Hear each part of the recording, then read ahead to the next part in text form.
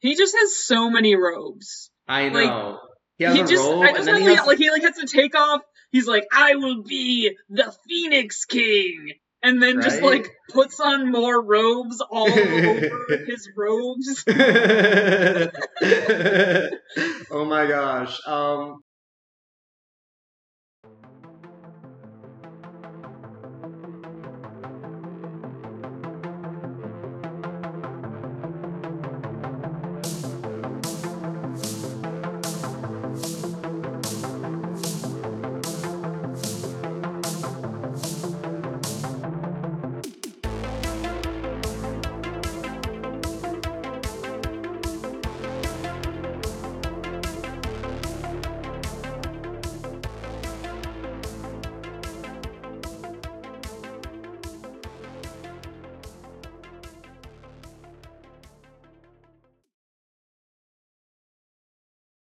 About yeah, I was a really big fan of book three.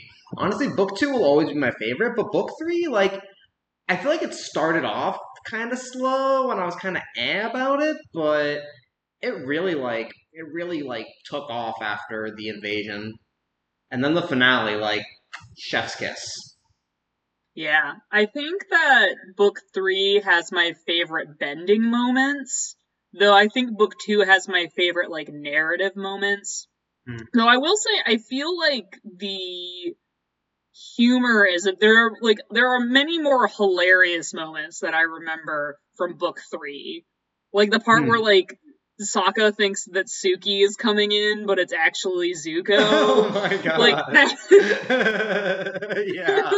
there's so And he just much straight up that I eats that love. rose. You ever notice that? Yeah. He just straight up eats the rose that was in his mouth. And then, who could forget the Melon Lord? Melon Lord Ozai, yes. He was the Buster of Avatar the Last Yes. Oh my god. Crossover. Unexpected crossover. Jules, say Yes, hi to the exactly. camera. Jules! Aw, if only she could talk and be a part of the show. I know. I'm sure she'd have lots of great opinions. I know, she's clearly well versed in nerd culture. I mean, she Of the lives with me, K90 doesn't thing. she? True. Maybe it has a transitive property. Just the nerdiness. She's absorbed it all with her super smart brain. Oh my gosh. Anyway, yeah, I would agree. Like book three, I think was kind of the height of the show in some ways. I think book two had like a more, I agree, like better narrative. And then I think if book three hadn't started off so slow and like with all those episodic things, I thought the dancing episode was kind of cute, but like the Footloose episode. But in Yeah, the I end, think it's just Footloose, you know. Yeah, but I think like a lot of that is also like they're working to humanize the Fire Nation and kind of show like how in the dark so many of its inhabitants are with like the atrocities that are occurring and why. So it's like an interesting exploration in the sense that it's like exploring like what it means to live in like a totalitarian regime and not really realize it. That's Um, true. I kind of wish that had like been more in play in like the actual show because when you think about it, like we never. I mean, we get to see the impact of the citizens, like how the war affects them, but I don't know. It just seems like there's never any like payoff to that. We just sort of see the mm, impact, and then we never really see like I don't know. It doesn't really seem to affect. It's sort of like it's more of a world building thing than part of the narrative, which I guess is fine. It just I don't know. It would have been cool to see like how the Fire Nation soldiers like react to the whole war and um maybe have like some citizens who actually are like upset with Ozai and not. um, I mean, I don't know. These are just random thoughts.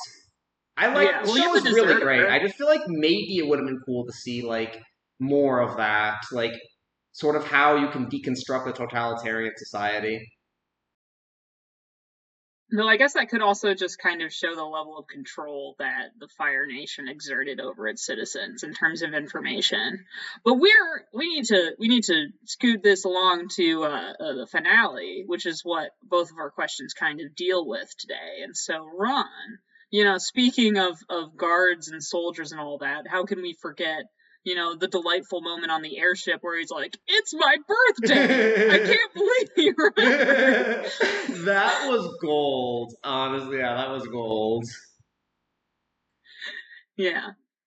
But in any case, I guess we'll start with your question today, or my question for you today, which is, we have this massive Sozin's comet that's been built up through the entire series, and like how powerful it is. Like in the first 100 years, it allowed Sozin to wipe out the air nomads in one fell swoop and begin the 100 Years' War. And then Ozai's plan is to do the same, basically, but to the Earth Kingdom. So my question is for you is like, can we reliably understand how much power the Sozin's Comet gives to a firebender? Like, can we understand like the magnitude of Ozai's plan to just basically raise the Earth Kingdom to the ground? So it's a little hard to quantify like exactly how strong a bender is or isn't. Just in general, I've noticed that we can sort of tell like how much area and how much force they exert, just based on what they're able to burn. But fire actually is a little bit unique in the sense that a fire can spread out of control, and a fire can cause a lot of damage. Even a small one can grow out of control and become incredibly strong. So if we want to look at how much, how strong an average firebender is versus a combat enhanced firebender, we could look at a few things. We could look at how far the fire blasts reach. We could look at how much damage they do. We could look at, for example, how much land they're able to destroy. But one way that I think we can sort of get an idea of how powerful the Fire Nation or the Firebenders become with Sozin's Comet. There we go. How powerful they become with Sozin's Comet by just looking at the landscape and the wide shots that they give us. So, we know that Fire Lord Sozin's a pretty evil dude, right? Pretty Yeah. mean, slightly. Well, I think we can agree on this that he would not be someone not really good at parties. It does Probably not seem to not. be. Unless they're evil parties. Maybe he's good at Unless they're those. evil parties. um, but could he even, trying to burn down the Earth Kingdom, kind of a dick move, I think we can agree. But could he even do it? That's the question I was sort of trying to think about. So honestly, I sort of went more with this than I guess, more the original question. I guess Yeah, more, that's fine. it was more like I was trying to quantify like how much stronger it would be, but I was more trying to take it from an angle of like what the impact of more just like how much they could actually burn. Yeah, that's fine. I mean, we were talking when we were talking about researching our questions for this week. You run into problems sometimes, and you just have to modify what you're looking at, and I think that's pretty okay. I do that all the time. So Hmm. yeah, Yeah, so I try to narrow the scope a little bit just because the fire bending abilities kind of vary wildly from depending who you're looking at. There's Zuko, there's Iroh, and there's just ordinary firebender soldiers. So I decided to think about, okay, once we have the once we have Sozin's Comet, hmm the main ones we see like in Ba Sing Se, we see ordinary firebender soldiers defending it against the White Lotus. So we can sort of get an idea of how strong they become. But the main place where we see some intense firebending is obviously with Ozai and all of his airships. right. So we don't really know how big the world of Avatar is. So to get an idea of how much it would take to destroy the Earth Kingdom, we don't really have a good starting number. But what we can do is sort of figure out how big the area is where Aang and Ozai's battle takes place, and sort of estimate just based on the animation how much he's able to destroy in a certain amount of time. We get a Okay. really good shot of Ozai burning down the forest. It's known as the Wulong Forest, apparently. And for about a minute of screen time, he's able to burn, I would estimate maybe a square mile, which is about 640 acres. So That's a then lot. we have, I know, right? And we have 14 other airships right behind them with the Imperial Firebenders. We see on screen Ozai is bending a huge cone of fire. And I did some calculations that sort of figure out how big that cone of fire is. So we can say the cruising altitude of the ships is probably about a mile in the air. I decided to use nice, easy numbers. So if he's about a mile in the air and the flames are about 1,000, just looking at it visually, I would estimate maybe about 1,000 feet on either side. So he's bending about 2 times 10 to the 7th square feet of flames, which translates to a little bit less than a square mile, but we'll round it up just because, error bars and all that. So we see the rest of the fleet. They're all blasting this column of fire. They're just as long, from what we can tell, but they don't spread out nearly as much. It looks to me, just from rewatching episode, I believe it was episode 3, when they finally start doing everything of the finale, Right. into the Inferno. So he's able to burn a couple acres before Aang interferes, and then the airships are moving pretty slow, so we know they're not just going to be like blasting through all that territory. It's kind of going to be a slow burn. So instead of estimating based on the speed of the airship, which would be probably about 70 miles an hour, given the average speed of a Zeppelin in the real world.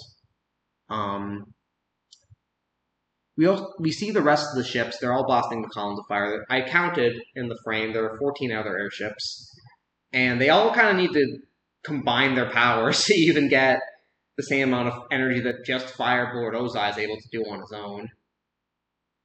So let's say that he burns out 640 acres in a minute, and then the boost from the comet lasts 24 hours, even though we kind of see it leaving the atmosphere by the end of their battle. So really, the boost is only going to be like a couple of hours at most. I don't even know how long are they fighting for. Like 30 minutes. I don't know. Time is relative in Avatar world. Yeah, kind of. Especially because they're cutting between like 3 different battles. True. But let's say it's 24 hours. If all of them burn together for that same amount of time, it would be roughly 20. It would be about 2,880 square miles of the Earth Kingdom. But let's say all the firebenders can. That would just be Ozai alone. Let's say all of his Imperial firebenders can burn that same amount. We would end up with 21,600 square miles, or a whopping 13,824,000 acres in just one day. To give that a little bit of perspective, we look at like British Columbia. The biggest fire ever recorded happened in British Columbia back in 1950. And that burned about 3 million acres, which and that was over the course of 5 months. Pretty small compared to the... Wow. Yeah, it's pretty small even compared to the rest of British Columbia, but still, it's massive.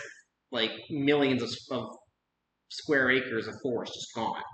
And so the firebenders would be burning about 3 times that, or 4 times that amount in just one day. Jesus Christ. Yup. So, here's the thing. Their plan is to burn down the Earth Kingdom, right? And even if we say they're ignoring the desert and everything south of that, even if they just go straight from the forest to Ba Sing Se, which is, I looked at the map, it's more or less just a diagonal path. Mm-hmm. Let's say they're just burning that. If they just burn that, then it's probably, let's just be generous and say like a tenth of the continent. Let's say the desert is huge and just a significant portion of it. Even if they're only getting through that, if we compare it to Asia in the real world, it's about 21 million square miles. There's no way they're getting through 2 million or even 200,000 square miles in one day with those slow-moving airships. It's just not happening. even if they were moving 70 miles an hour, still too much ground to cover. But what I thought about was this. Let's say they weren't interrupted. They just burned everything for like 24 hours or even 1 hour. Let's say I'm going to do a quick calculation here. Let's say they burned it all in 1 hour.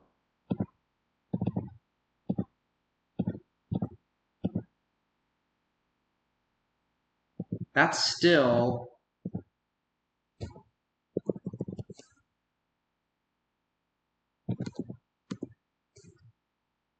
Calculations in real time. That's how you know we're doing the good work here.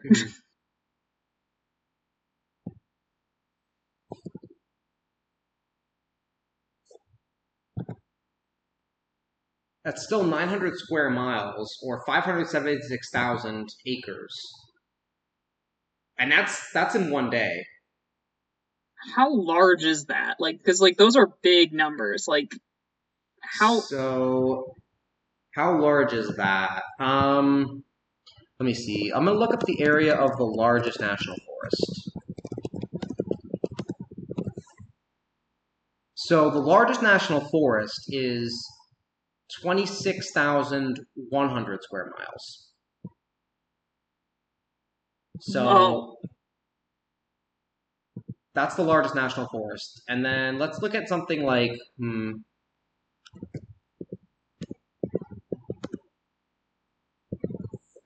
And how much they were burning? They were going so they were going to burn. Okay, so here I found a good number. So the Yellowstone forest, right? That's about 1 million. That's about 1 million acres. Right. So our low estimate, if they only have the power for 1 hour, they're burning half that much. If they have it for 24 hours, they're burning 13 times that much. Oh my God. In 1 day. Most wildfires, keep in mind, burn for months or at least weeks. Yeah, that's catastrophic. So that's how big your fire is starting. And I'm going to get to my next part, which is how does the comet enhance the firebending? That's the other question I wanted to think about here. Like, it's a rock flying through the sky. It's a magical space rock. It is a space rock. We don't know how it's. They should have made it connected to the spirits or something, just to explain it a little better, but that's fine. Spirit rock. Spirit rock. Woo! So this comet is like, it's very weird. It's got a 100-year periodic orbit, through which it enters Earth's atmosphere. And you can clearly see there's a comet tail, so it's a comet. The comets, as they travel, the ice evaporates and creates a cloud of gas, along with the cloud of dust, which is just matter falling off of it. Right. This comet enters Earth's atmosphere and then leaves it. That doesn't happen. That's just not a thing. It would either hit the Earth, which, everyone would be kind of screwed. Yes. Or it would just burn up. No more Solar's comet. Just like we see shooting stars in the sky. It's just meteorites burning up. Also, little tidbit. Once it enters Earth's atmosphere, it's a meteorite at that point. So, it should be called Solar's meteorite. Well, they had an astronomer, I'm pretty sure, and then he ended up in the library in the desert. I don't know if they had anyone else. I'm sure that they were not studying that. Was he an astronomer? I don't think he was. Maybe he was. I don't know. He was just a science. I think he was like an anthropologist, actually. Yeah, that sounds right. Because I remember he was like, Wan Shi Tong was like, oh, unless you want to become the stuffed head of anthropology or something. Oh yeah. Okay, that's cool. But yeah, what was I talking about? So we don't technically know if it's a comet or an asteroid because we don't know if it's made of ice or rock. Asteroids being made of rock and comets being made of ice. But we do actually see, right as the comet is entering, we do kind of see a comet tail effect, which is again caused by solar radiation, causing the comet to vaporize and stream out of the nucleus of the comet, which carries dust along the way. So it's actually pretty cool. Do you know most comets actually have two tails? Oh. One, one is a dust, and one is gas. Oh, well, I guess that makes sense. Yeah. So we have a dust gas Tickle comet that grants firebenders with big heckin' powers. See, it doesn't make sense. You think it's it's made of ice. Why would it grant firebenders power? But there is, believe it or not, an actual scientific explanation for how this makes sense. Okay. Hit me with it. So, despite that it's not a comet, or it behaves very strange for a comet, it actually would make sense that it would enhance the firebender's powers, because when a meteor enters the atmosphere, it heats it up as much as 3,000 degrees Fahrenheit. And a lot of people think it's because of friction, but actually, it's because they're compressing the air in front of them, and that significantly heats up the air around it. It's a phenomenon known as ram pressure. Ram pressure. So as it's going through the atmosphere, there's just a whole lot of air resistance in front of it, and because it's moving so fast, about 30,000 miles an hour, it's just compressing that air so much and it's heating up. So that creates superheated air, and apparently it's not a localized thing either. Like if a meteor hits in like Russia, you're not gonna see or feel anything over here. But apparently, in the way this magic meteor works is, it seems like it has an effect all over the globe. Yeah, because like the sky like reddens for the entirety of the event. Right. Yeah, you see like the red sky, and I mean, to me, because in the super scientific world of Avatar, that clearly indicates that the air has become superheated. Or, it could just be like, it could just be similar to the red glow during the sunset. That's fine. It could just be, an artistic choice just because big serious time equals red. Just overthink it. We're all about overthinking in this series. We really are. Like that's like half of our job. Like wait until we get to the my segment. You're gonna just be like, what the fuck is happening? So, we're gonna get real granular real fast. But yes. So think about it. The air is hundreds or thousands of degrees hotter. Then what is that going to do if you're trying to combust the air with your chi to firebend? You're going to firebend a lot. You're going to the air is going to need very little chi to combust at that point, because it's already incredibly hot. Think about why are the firebenders stronger during the day? Sun's out, it's hotter. You get hot air. If the air has become significantly hotter than, on a normal day, it stands to reason you're going to be able to firebend about... I mean, if we want to just try to randomly estimate based on that number, if the air heats up to around 3,000 degrees in the atmosphere, not going to be obviously on the ground, but if the atmosphere is that hot, let's look up what the normal atmospheric temperature is. So basically, it could also be... Because, it's probably not only hotter, but also drier. It is also drier, that's true. I was going to discuss that as well. It is definitely drier. And, of course, we don't have the meteor actually impacting the planet. But if we did, then that would cause that would cause fires as well to form, and what am I saying right now? I'm just. We can move on from this point if you're feeling Oh kind of. nah. I was still getting to my conclusion. So actually, yeah, when we have the air being around 30,000 or 3,000 degrees hotter, uh, and the air being quite a bit drier as well. Let me see if yes, that should be fine. Then you just have the perfect factors for firebending to uh, fire words hard.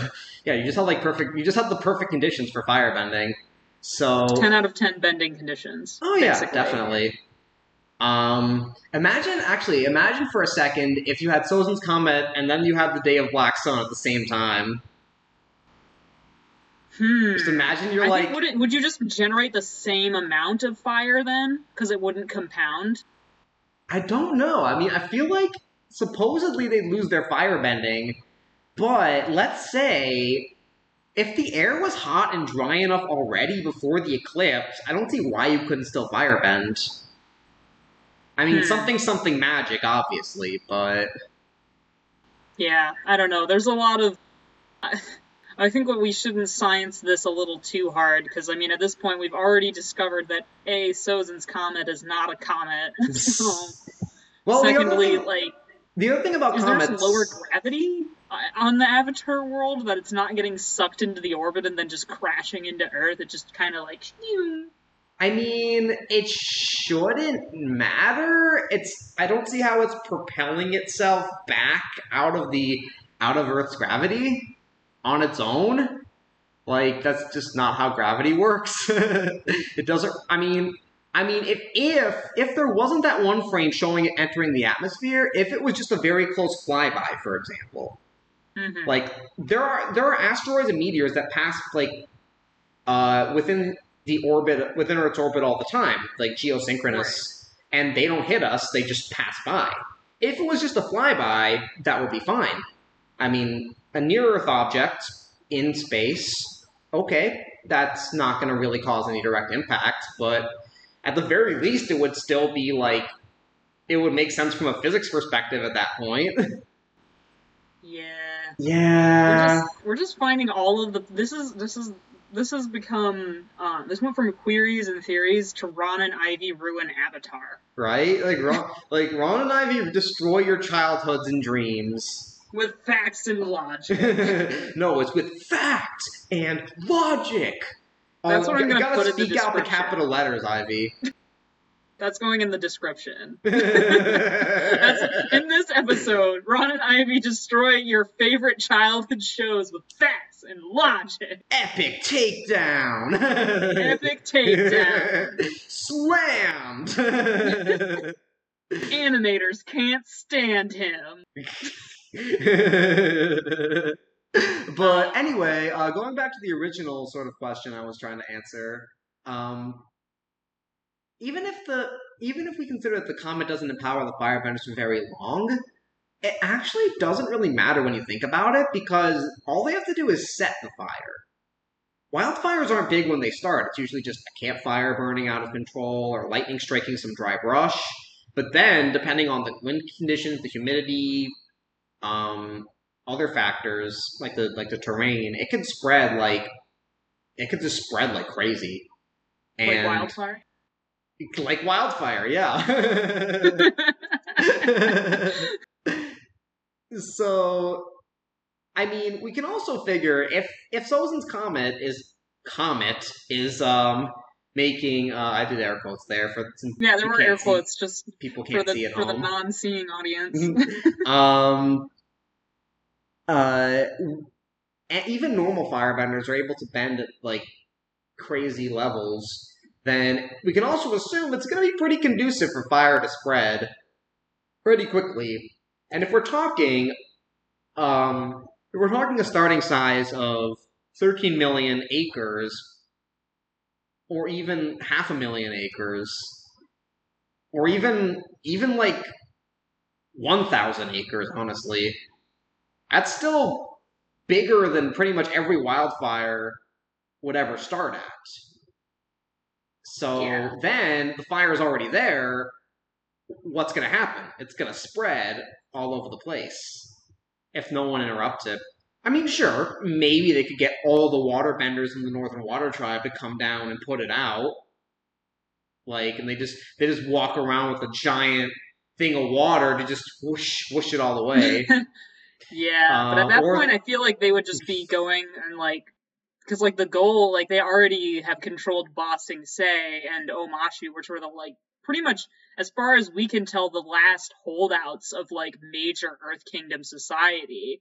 So at that point, it's just more a matter of just wiping people out than it is of trying to maintain control, because they can just like, it looks like with the way that they have in like the battle for Ba Sing Se with the White Lotus, it like they have all of those tanks there with firebenders who could probably just go about razing the entire city from there. oh, absolutely. And I mean, yeah, that was sort of like that's sort of the point I was trying to make, where they're not trying. Like, it doesn't matter if they can't burn down the whole Earth Kingdom just in one shot. All they have to do is set this massive fire, and it's going to cause so much damage. I mean, I doubt they're going to be able to contain anything of that size. Um, I mean, eventually it's going to burn itself out. But before it does, it's going to burn untold millions of acres and cause so much destruction and devastation that it's just unreal. I also realized, just a little aside, I realized I've been kind of going between acres and square miles. I don't know if that's going to be confusing. I mean, I think it'll be okay, because like, I mean, the thing that was most helpful is when you compared it to like in terms of Yellowstones, just because like, I mean, I think that they like XKCD like did like a whole thing about like once you start throwing out big numbers, your brain like can't really conceptualize it, and so that's why like everything in like high school textbooks, at least like American high school textbooks, are like measured in terms of like football field lengths, because like we Right, can visualize that. Like I can right. visualize how big a Yellowstone Park amount of land would be. So like when you put it in like, oh, it would be like 13 times the size of Yellowstone. I'm like, "Oh, that's huge. That's Yeah. terrible. Okay. I'm seeing the problem here. Like I understood the problem, but now I'm really understanding the gravity of the issue here." Okay. Um Yeah. I just want to make sure, in case you want to, like, I don't know. It would probably remain hot and dry enough for days for this fire to just keep spreading and spreading. And by the time it's out, one way or another, you're going to have a significant loss of crops, forestation, and wildlife. And there's not going to be food for anybody. We're probably going to burn tons of villages along the way. The ones that survive aren't going to have anything to eat. So, all in all, yeah, it's a pretty evil plan, and it would have worked out great if it wasn't for those meddling kids. See, the thing that's funny about that though, is like, yes, it would work in the terms of like you would deal a heavy blow to the Earth Kingdom. However, it's also like this is like what's so like fascinatingly short-sighted about these kind of like fascist totalitarian regimes, is just that they're so short-sighted, because like isn't the bulk of like crop and like industrial production for the Fire Nation in Earth Kingdom colonies? Like, so you're just raising everything to the ground and then creating a famine that you can no longer address because you're a tiny volcanic island that can't grow anything. It's like, You this know is not what? a good idea. You're This is so why we right don't about invade that. Russia during the winter. Like, it's just not a good You plan. know, And like, I'm thinking you're right. Actually, what the hell was he going to do? Like, I'm thinking, oh yeah, just a bunch of villages like dotted along the forest and like other. Um, there's all. I mean, the Earth Kingdom got all kinds of terrains. You got desert, mountain, forest, um, and there's plenty of farmland from what we've seen. But yeah, like there's your soldiers are all over the place. You've got yeah, your food supply is probably going to go all over the place there. You're going to have to import everything from the Fire Nation to Ba Sing Se from now on. Um, man, you're right. Oh my gosh, Ivy, you're like, you should It's be. almost like fascism is a loser ideology that only ends in death. Yeah, you're right. Huh. I wonder if that was intentional, I'm sure. Or they just wanted to have Ozai be cartoonishly evil because he's weirdly the one non-complex villain in the entire show. He really is, but like I'm kind of okay with that because he's kind of like the big baddie at the end. Like he's saved for so long to be like the baddiest baddie. So like, I mean, I think that's okay, and I think that you also do kind of have to make those sacrifices sometimes when you're telling really complex storytelling with everything else. Yeah, that's true. But bottom line, long story short, Smokey the Bear would not be pleased. No, what kind of bear? Oh yeah, Smokey the Platypus Bear or something. There we go. Yeah. Smokey the Platypus. The Although, just invitation just says bear. see, here's the thing. They say that all the time, but here's the thing. We see regular animals too in the world of Avatar. Like, we definitely see regular animals. They're not like we see a regular cat in one episode. I think Iroh's like eats like regular duck in one episode. So which is it? Not everything's gotta be a hybrid, darn it. Maybe just the bear. Well, like, I mean, to be fair, like, it's not like these kids got out much before this. So, like, if your only, like, cultural context is being in, like, basically Antarctica or being in a block of ice for 100 years or being Toph, where you're just in, like, a bizarre pro wrestler league, like, there's not, like, a lot of context. I don't really think there are, like, I except for the one guess. zoo that's made during Tales of Ba Sing Se, there's not a whole lot going on in terms of formalized education, I would say. I guess. Anyway, moving on. So one of the other things that I loved about book three was just the resolution of Zuko's arc, because we've been following him and his inner turmoil throughout the entire series, and man, honestly, in my opinion, and I think many would agree, like one of the best arcs, if not the best, in all of fiction, really. Like it's just so beautifully executed. But Ivy, could you explain a little bit more about what Zuko's inner conflict was about? Yeah, so in an effort to kind of zero in on this, because like you said, it does span the entirety of the series, I'm kind of going to focus on pretty much like the events of episodes 3 and 4 with that final Agni Kai between him and Azula, and like the events that build up to it and how it relates to his inner journey and how it kind of completes those cycles while also providing a coda to like his betrayal at the end of season 2. And so to do that, I'm gonna basically just kind of go through the Agni Kais in the order that we the audience saw them, just kind of as a summary. Then I'm gonna move into just a brief discussion of what like the main standout points are of Zuko's journey. And then from there, we're going to take those two things to kind of analyze and break down what's happening in the final fight. So bear with me. There's going to be a bit of jumping around, so I hope that this makes sense. Go for it. Alrighty. So yeah, we have, of course, like in terms of Agni Kais, we did kind of tackle the first one, which is in season 1, episode 2, between Zuko and Zhao.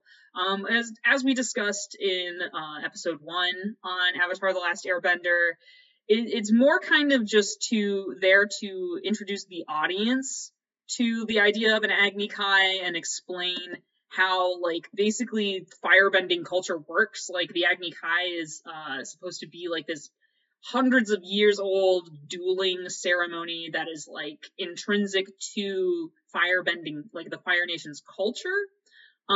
So basically, like what that does is like sets up what the Agni Kai is. And it also sets up basically like Zhao, saying that he was weak for not striking him when Zuko had Zhao at a disadvantage.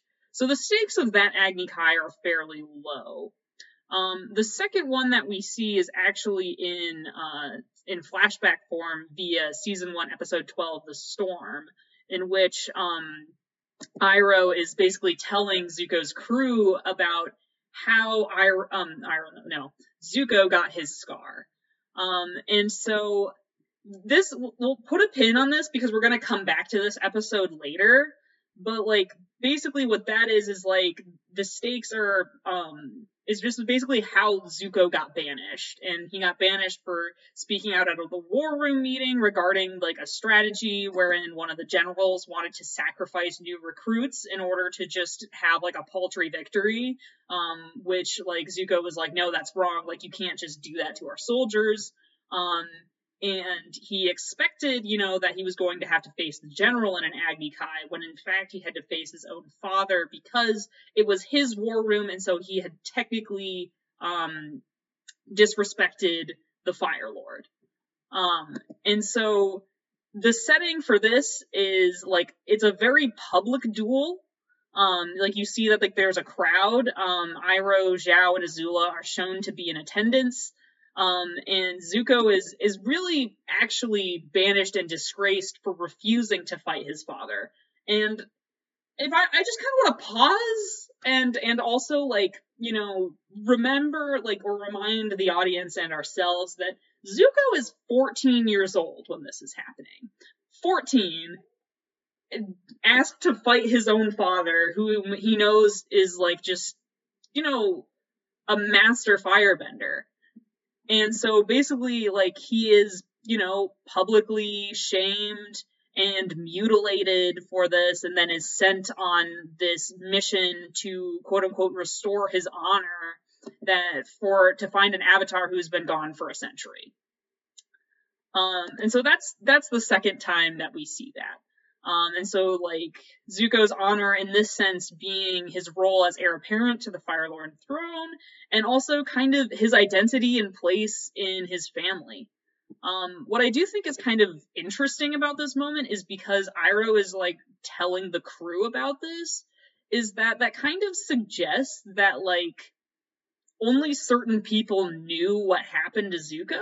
Because, like, Zhao knew because he was there, but he's a high-ranking official, versus the crew, which were completely in the dark and had been serving Zuko in this quest for 2 years, and yet they don't know. And so, like, that was just something kind of interesting with, like, how information, I guess, kind of is separated in, like, even within the Fire Nation. Because, like, I remember, like, the crew guy saying, like, oh, I just thought it was, like, a training accident or something. He didn't think that something like his own father had done that to him. And then, of course, we have the season 3 finale, Sozin's Comment Parts 3 and 4, and that's the Agni Kai between Zuko, Katara, and Azula.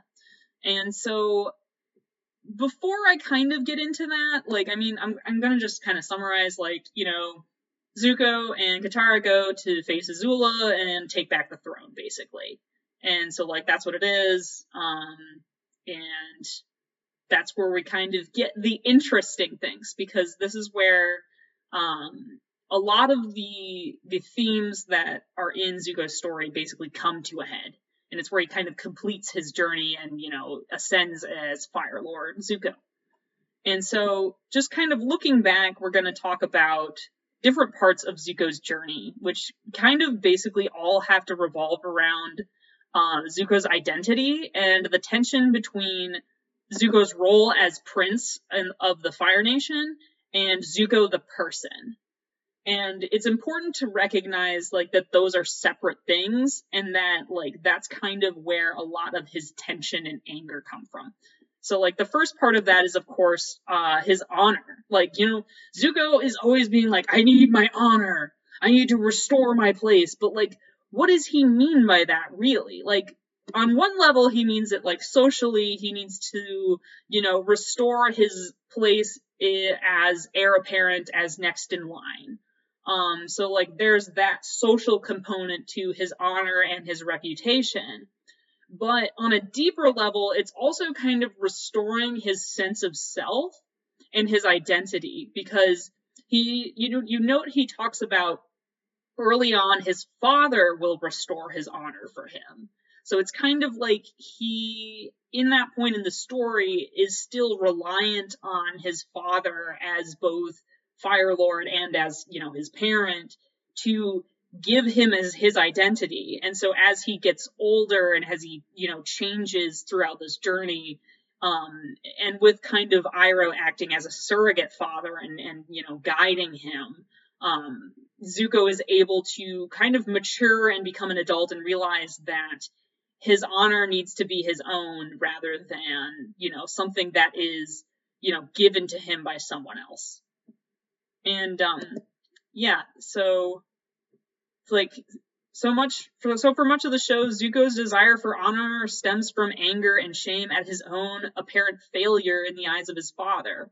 And so that kind of takes us to the second part of his identity, which is the duality of destiny, which is what I call it basically, wherein you have two different warring legacies that are within Zuko in the form of being a descendant from Sozin and Roku. But further than that, you can also kind of extrapolate that tension also plays upon the tension of Zuko the prince versus Zuko the person.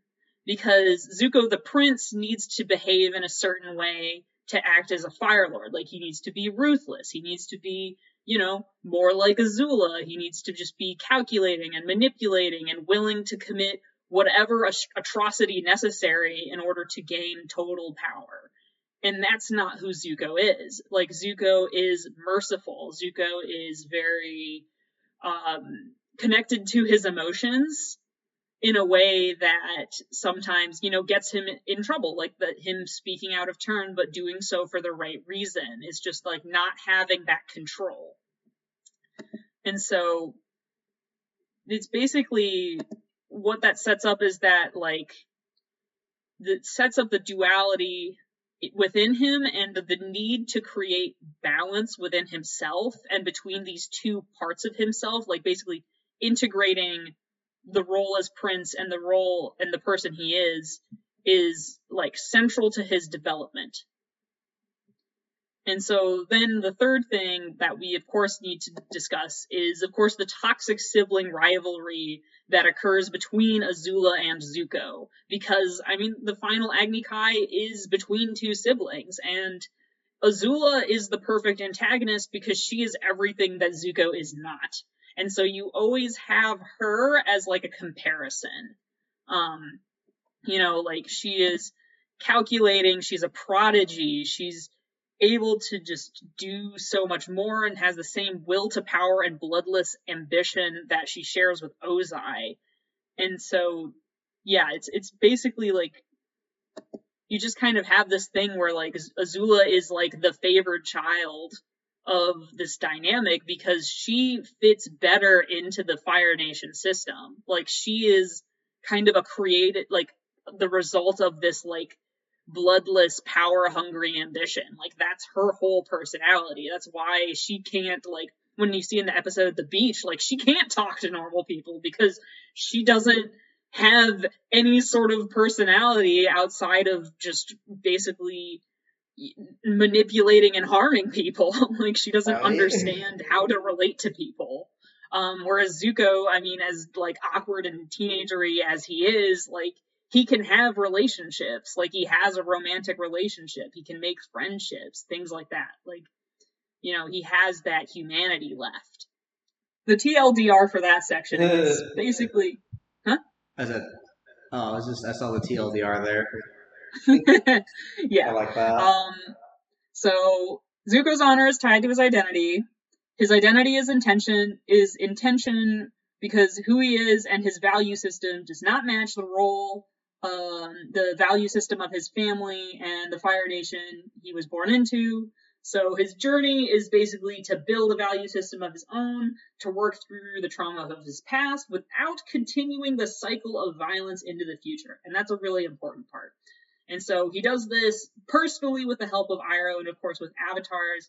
And then also, like, this plays into the broader issue of, like, what the legacy of the Fire Nation will be going forward. And that creates the stakes for the Agni Kai, because what they're deciding with this battle of the death of sorts is basically, what's the Fire Nation future going to look like? And therefore, can they, create balance in the world, if the Fire Nation is ruled by, like, a despotic queen? Like, probably not. I mean, just as a quick aside, so when you think about it, Azula is going to banish everyone, or she's already started to banish everyone, and then the entire Earth Kingdom is going to be gone. Like, where the fuck is everybody going to go?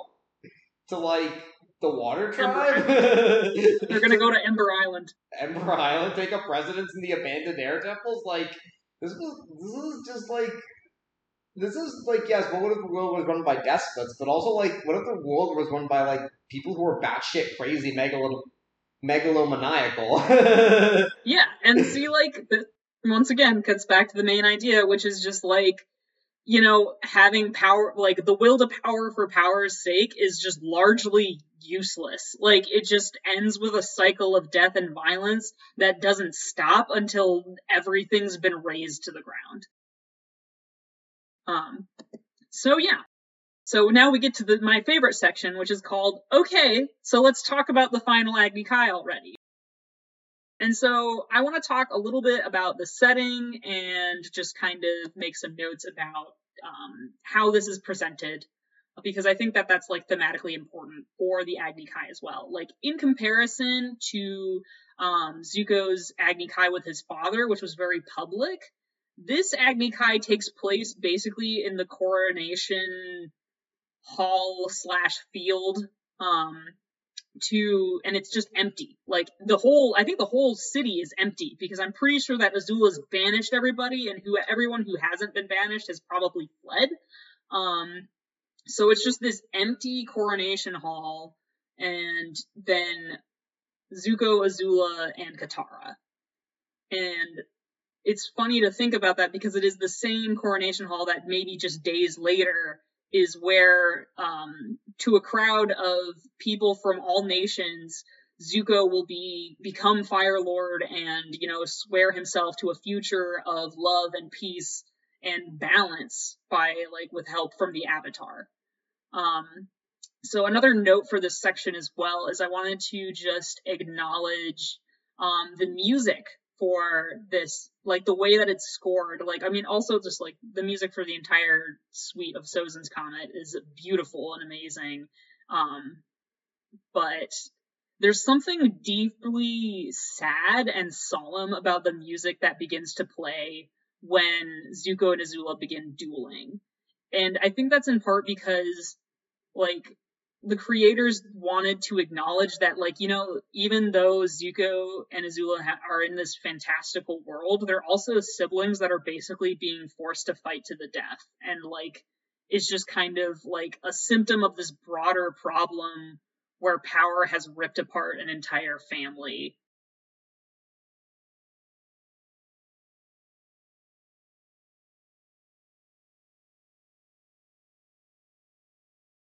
Really interesting how you just see, it's just not only from a narrative standpoint, but just visually, it's conveyed, like, brilliantly. No dialogue, just their entire every clash, every, like, moment, every note in the score just feels, like, intentional, and it seems like they're really showing a lot of duality, but also just representing just how tragic it all is. Like, that the score isn't, like, intense or epic; it's just sad and very, yeah, like you said, very somber.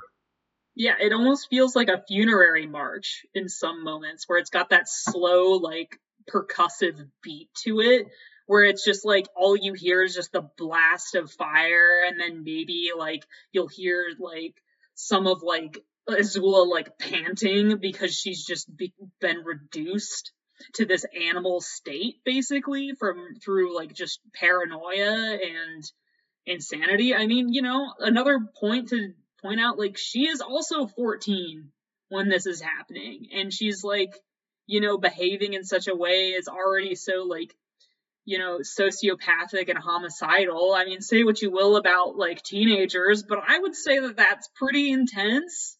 And, like, looking back on it, it's just very sad. Like, just very sad. But yeah, so now we get to the section of how Zuko wins, even though Azula is the better fighter, and why the bending matters. And so what we want to talk about that's kind of different about the Agni Kai versus the previous Agni Kais we've seen is the inclusion of lightning and generating lightning. And so this is where it gets really interesting, and we're going to look at a few different parts throughout the series and how basically the generation and redirection of lightning bending relates to Zuko's journey. So Azula is the first character that, like, when we're introduced to her, that's like the first thing we see her do, is that she can generate lightning and then just blast it all over the place. But it is not the first time in the series that we see a firebender actually interact with lightning. So the first time that we see it happen is in, guess what? The episode The Storm. Iroh redirects lightning that is going at the ship away from the ship, and this event happens directly after he delivers the information about how Zuko got banished. It's this, like, the ship is struck by lightning, and that forces Zuko and Iroh to work together with the crew to, like, save the ship and like rescue each other from certain peril. And it's in that moment that Iroh redirects the lightning away. So that, which is like a tiny detail, and it is played for comedic effect at the time. Like, he gets like frazzled and stuff, and it almost seems like something like a bit out of like Tom and Jerry or something. But what that does is that it directly links lightning and the ability to redirect it to Zuko's trauma, which is then further explored when, in like halfway through season 2, the episode Bitter Work, after Iroh is wounded by Azula in that little like shootout thing, and he is attempting to teach Zuko how to generate lightning. It's how to generate lightning, and Zuko is continuously failing to generate lightning. He can't do it. It just turns into a puff of like explosion, and it's at this point that Iroh remarks, like, I had a feeling this was going to happen because in order to generate lightning, you need to have peace of mind. And Zuko cannot have that because he is, quote, in too much turmoil and has too much anger and shame around his banishment that he cannot draw from a place of peace in order to generate that. Additionally, the ability, as it's explained in the show, like how firebenders generate lightning is by separating the positive and negative energy that's like in the air and then kind of acting as a current. Like, they don't actually control the lightning, they just kind of guide it through. So it's basically about being able to create an imbalance and then make that balance move the way you want it to, such that it creates an explosive coming together. So you have that duality again, that imbalance being shown through a physical manifestation in like lightning. And Zuko can't do that because he's too imbalanced within himself. He's too struck with that duality. Right. Oh, also, just a small aside. So, in Korra, there's a ton of lightning benders.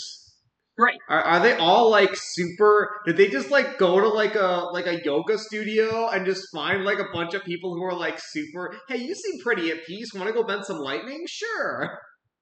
See, I was kind of wondering that myself, because at that point, like, it's that and metal bending, which are seen as pretty advanced bending techniques, are kind of just very commonplace.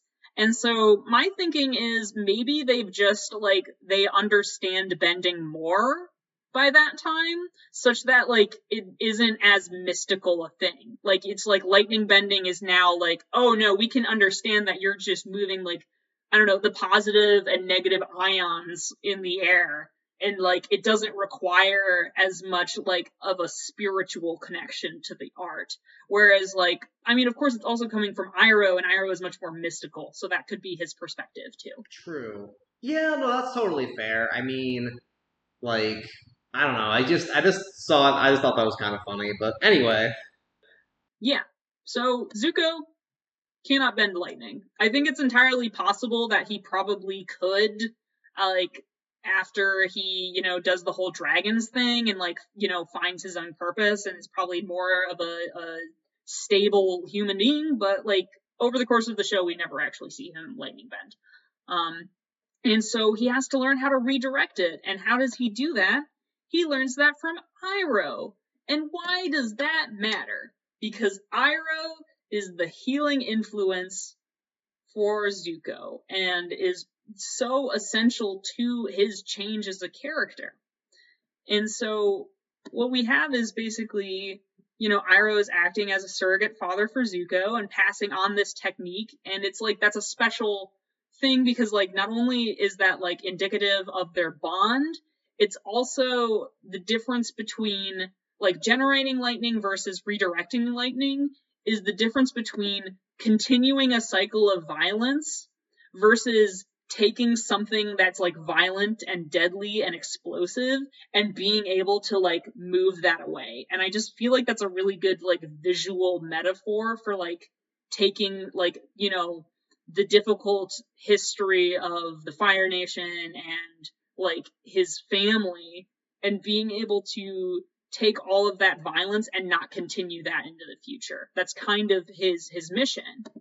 And so it's important to note that this is also a moment where in Bitterwork, Iroh explains that, like, the 4 different elements and how it's important to draw from different sources of wisdom. And even Zuko's like, this sounds like Avatar stuff. And it is. But it also kind of shows, like, how Zuko's journey acts as a mirror for Aang's own journey and development.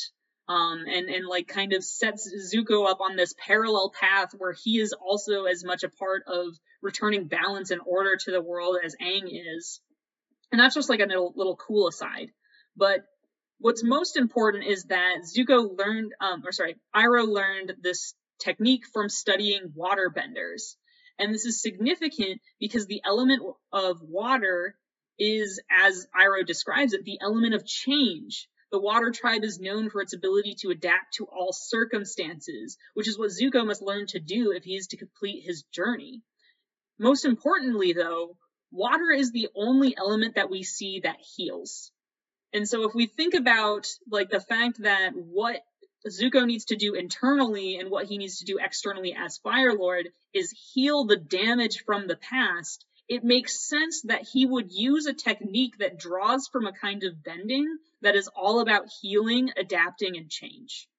And so, like, basically that bending just kind of feeds into that character development where it's like he, if Zuko wants to restore his honor, he must learn to balance the 2 parts of himself, adapt and change so that these parts are no longer in conflict, meaning walking away from everything he thought he stood for and creating a new destiny for himself, and then heal the pain of his past and the pain caused by his forefathers in the 100 Years' War by ending the tyranny of the Fire Nation as its Fire Lord.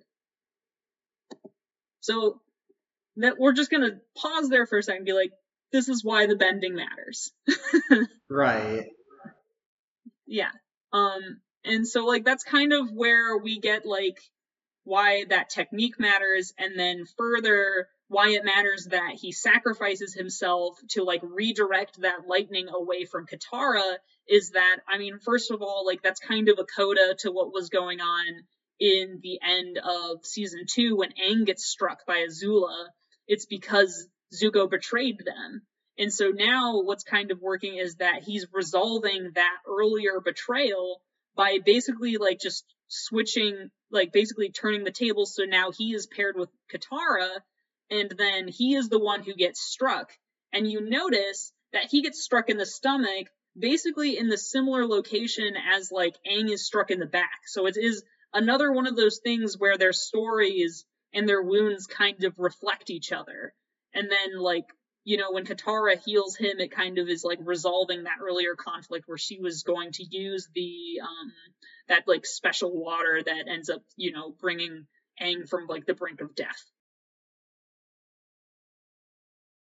So, yeah, that's basically really what I've got about the final Agni Kai. if it wasn't clear, here's some bullet lists, like, final Agni Kai makes it so that, Zuko no longer needs to redeem himself in the eyes of the Fire Lord. He has chosen to make his own destiny. By winning the Agni Kai, Zuko is now Fire Lord and no longer has a tension between his selfhood and his role. Instead of changing to fit the system he was born into, Zuko changes the system itself so that it will no longer be so brutal. And then thirdly, Azula is defeated and shown to be broken. The old ways of manipulation and violence are gone. Having healed himself, Zuko can begin work to heal the world of the Fire Nation's tyranny with the help of Aang. So yeah, that's basically why the Agni Kais are important and cool, and how we can kind of see how Zuko's journey kind of finishes up beautifully in the end of them. Mm-hmm. And actually, when you think about it, superheating the air is going to make lightning stronger too. So it all. I'm sure the showrunners were like thinking that exactly. I bet they did all their research and got their degrees in astrophysics. Well, actually, they didn't because of the whole orbit thing. But whatever, we'll give them a pass on that. Yeah, who knows? Fantasy world. Most unrealistic part of Avatar. I mean, in Korra, again, I don't know why I keep referencing Korra today, but, like, with harmonic convergence, the planets literally align, which, also doesn't happen, so we'll just say space works different. There's a lot of things that work different in that show, like... You mean you can't just shoot fire from your hands? I do that every other day. No, unfortunately. They took my bending away. Oh, okay. Well, little teaser for the next episode, right? There you go. Yeah. All right. Well, do you have any final thoughts? Yeah, that was really good. I like I said, Zuko's arc is like probably my favorite thing in like all of fiction, not just in the show. So it's just I love analyzing and exploring more. And you had a lot of really good points about like all the symbolism, like, wow, that stuff I never even thought of, most of it. So, yeah, honestly, Avatar is an amazing show, and I feel like I could probably watch it 100 times and still find new things to enjoy, or, like, spot little Easter eggs or whatever. So, honestly, I'm really glad that we went through all of it. I had a great time, like, researching all my stuff, and just, I don't know, thinking more about the show in new ways. Yeah, it was really fun, and now I'm kind of sad. Like, I feel like the same way, like, finishing the show. Like, it's so sad to leave this world. Right? I feel like we could just honestly, if there weren't like a zillion podcasts about Avatar already, we could probably just do a whole one on that. But, yeah, that was our Avatar, trilogy. We hope you all enjoyed it. Do you want me to do the outro this time? You did the intro? Yeah, you can do the outro. Alright, so it's been Queries and Theories. I'm Ron. This is Ivy. Follow us on Instagram and Spotify. And special thanks to Gil for doing the music. We cover art and design by Aubrey Warner.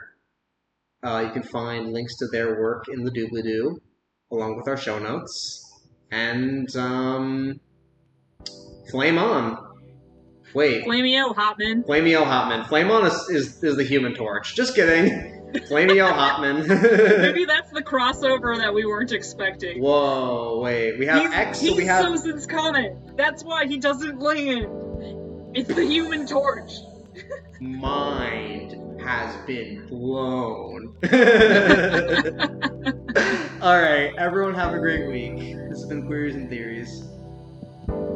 Bye.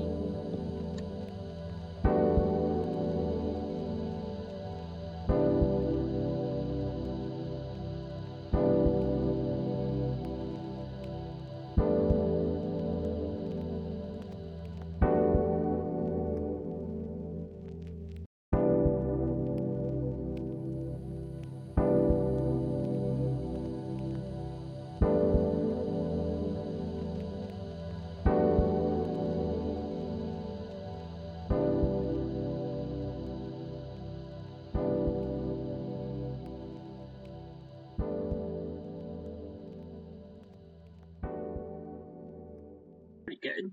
Yeah, you want to do it? Yeah. What do you want me to say? The Phoenix King demands that you listen to this episode all the way through. Complete this Avatar: The Last Airbender series. Sure, I am not Mark Hamill. I don't know if that's an intro or an outtake, honestly.